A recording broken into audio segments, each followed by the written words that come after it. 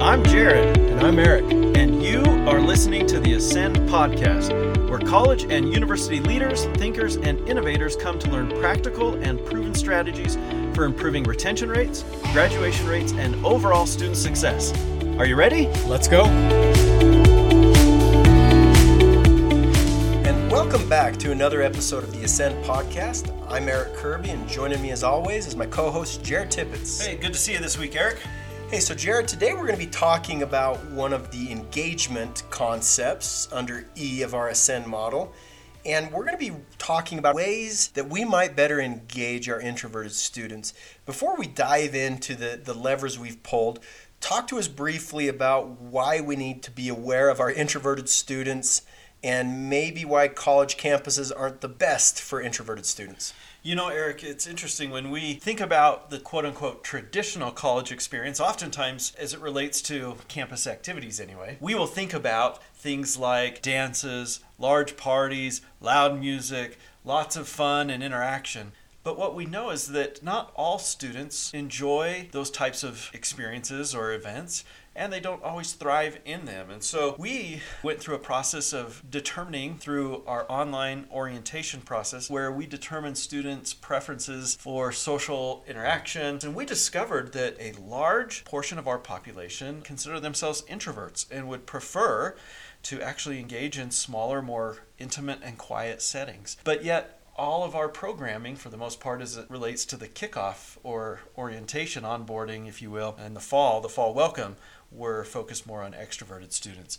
And, you know, Eric, it's interesting. I think we're seeing this more and more each and every year as students come to us tending to be a little more isolated in nature, tending to prefer some more quiet settings. Now, I'm, of course, painting with a broad brush, but we do know that there is a significant portion of our students who prefer socializing and getting to know others in different ways than what the university historically had done. Yeah, you're absolutely right. And so as we've been tracking this over the years, we've actually seen the rise of introversion. I mean, not a huge rise, but they're about 53% of our campus makeup.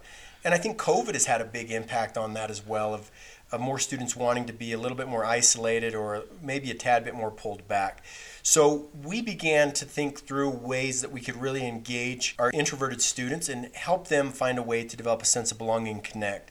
So Jared, talk to us about one of the levers we pulled, and we called this campus meetups. What is that? What was that for? Yeah, we know that many of our students don't feel comfortable going to a large campus event by themselves. If they don't have someone to go with, they'll probably not go at all. And so what we did is created a process whereby students could come to a location on campus. Maybe you choose a statue on campus or a room in the student center or just some central place that you promote, and say to those students, hey, meet up here with another group of student leaders or something. We'll meet up as a small group, get to know each other for a minute, and then we'll go to the event together. So whether it be the first fall football game, or maybe it's a large campus activity or something of that nature, it may even be as small as a club event. But if you can meet up with somebody beforehand and then go to the event together, we found that lots of students would take advantage of this opportunity. Yeah, it really is a game changer when you can go and meet with smaller groups and then go to the bigger event. There's nothing more intimidating than walking into a large event by yourself, right?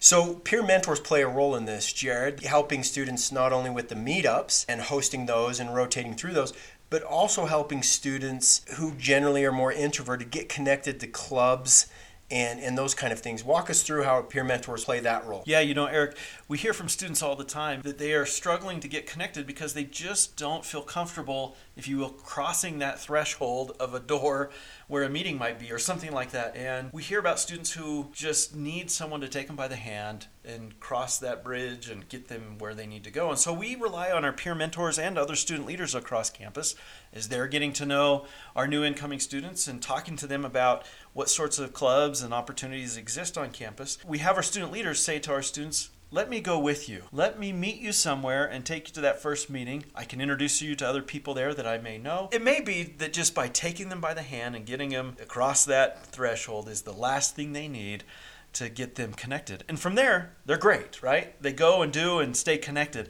but it's that first interaction that is the hardest. So one of the other ways that we use our peer mentors is creating smaller activities for our more introverted students or those who just like particular niche topics, areas, interests, hobbies.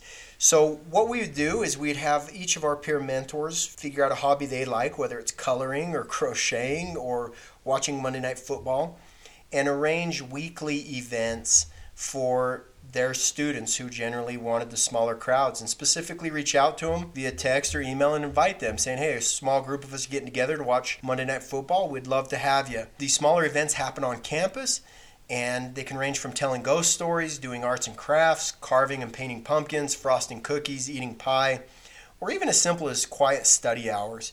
And we have found that that goes a long way in really helping these students. Now, Jared, the final lever that we've pulled are what we've called Tasty Talks or Adulting 101.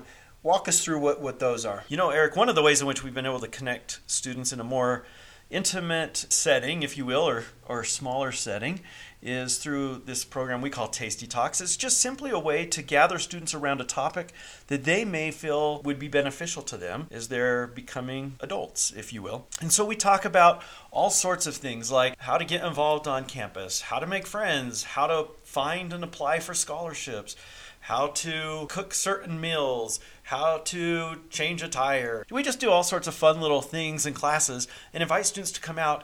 And the topic that we cover is really less relevant. What's most important is that we are using these types of get-togethers to introduce students to others who may be seeking for some way to get connected and get involved on campus. So there you have it. Quite a few levers that we've tried to really cater to and help our introverted students or students who just prefer a smaller crowd. Hopefully some of these are helpful and you can try on your campus. But that is it for today's podcast. We look forward to having you again on the next episode of Ascend. Talk to you later. You've been listening to the Ascend podcast. If you've enjoyed today's podcast, we hope you'll give us a like on your preferred listening platform and leave us a review. We also would invite you to connect with us on LinkedIn by simply searching for us, Jared Tippett and Eric Kirby, where we would love to continue discussing today's topic with you.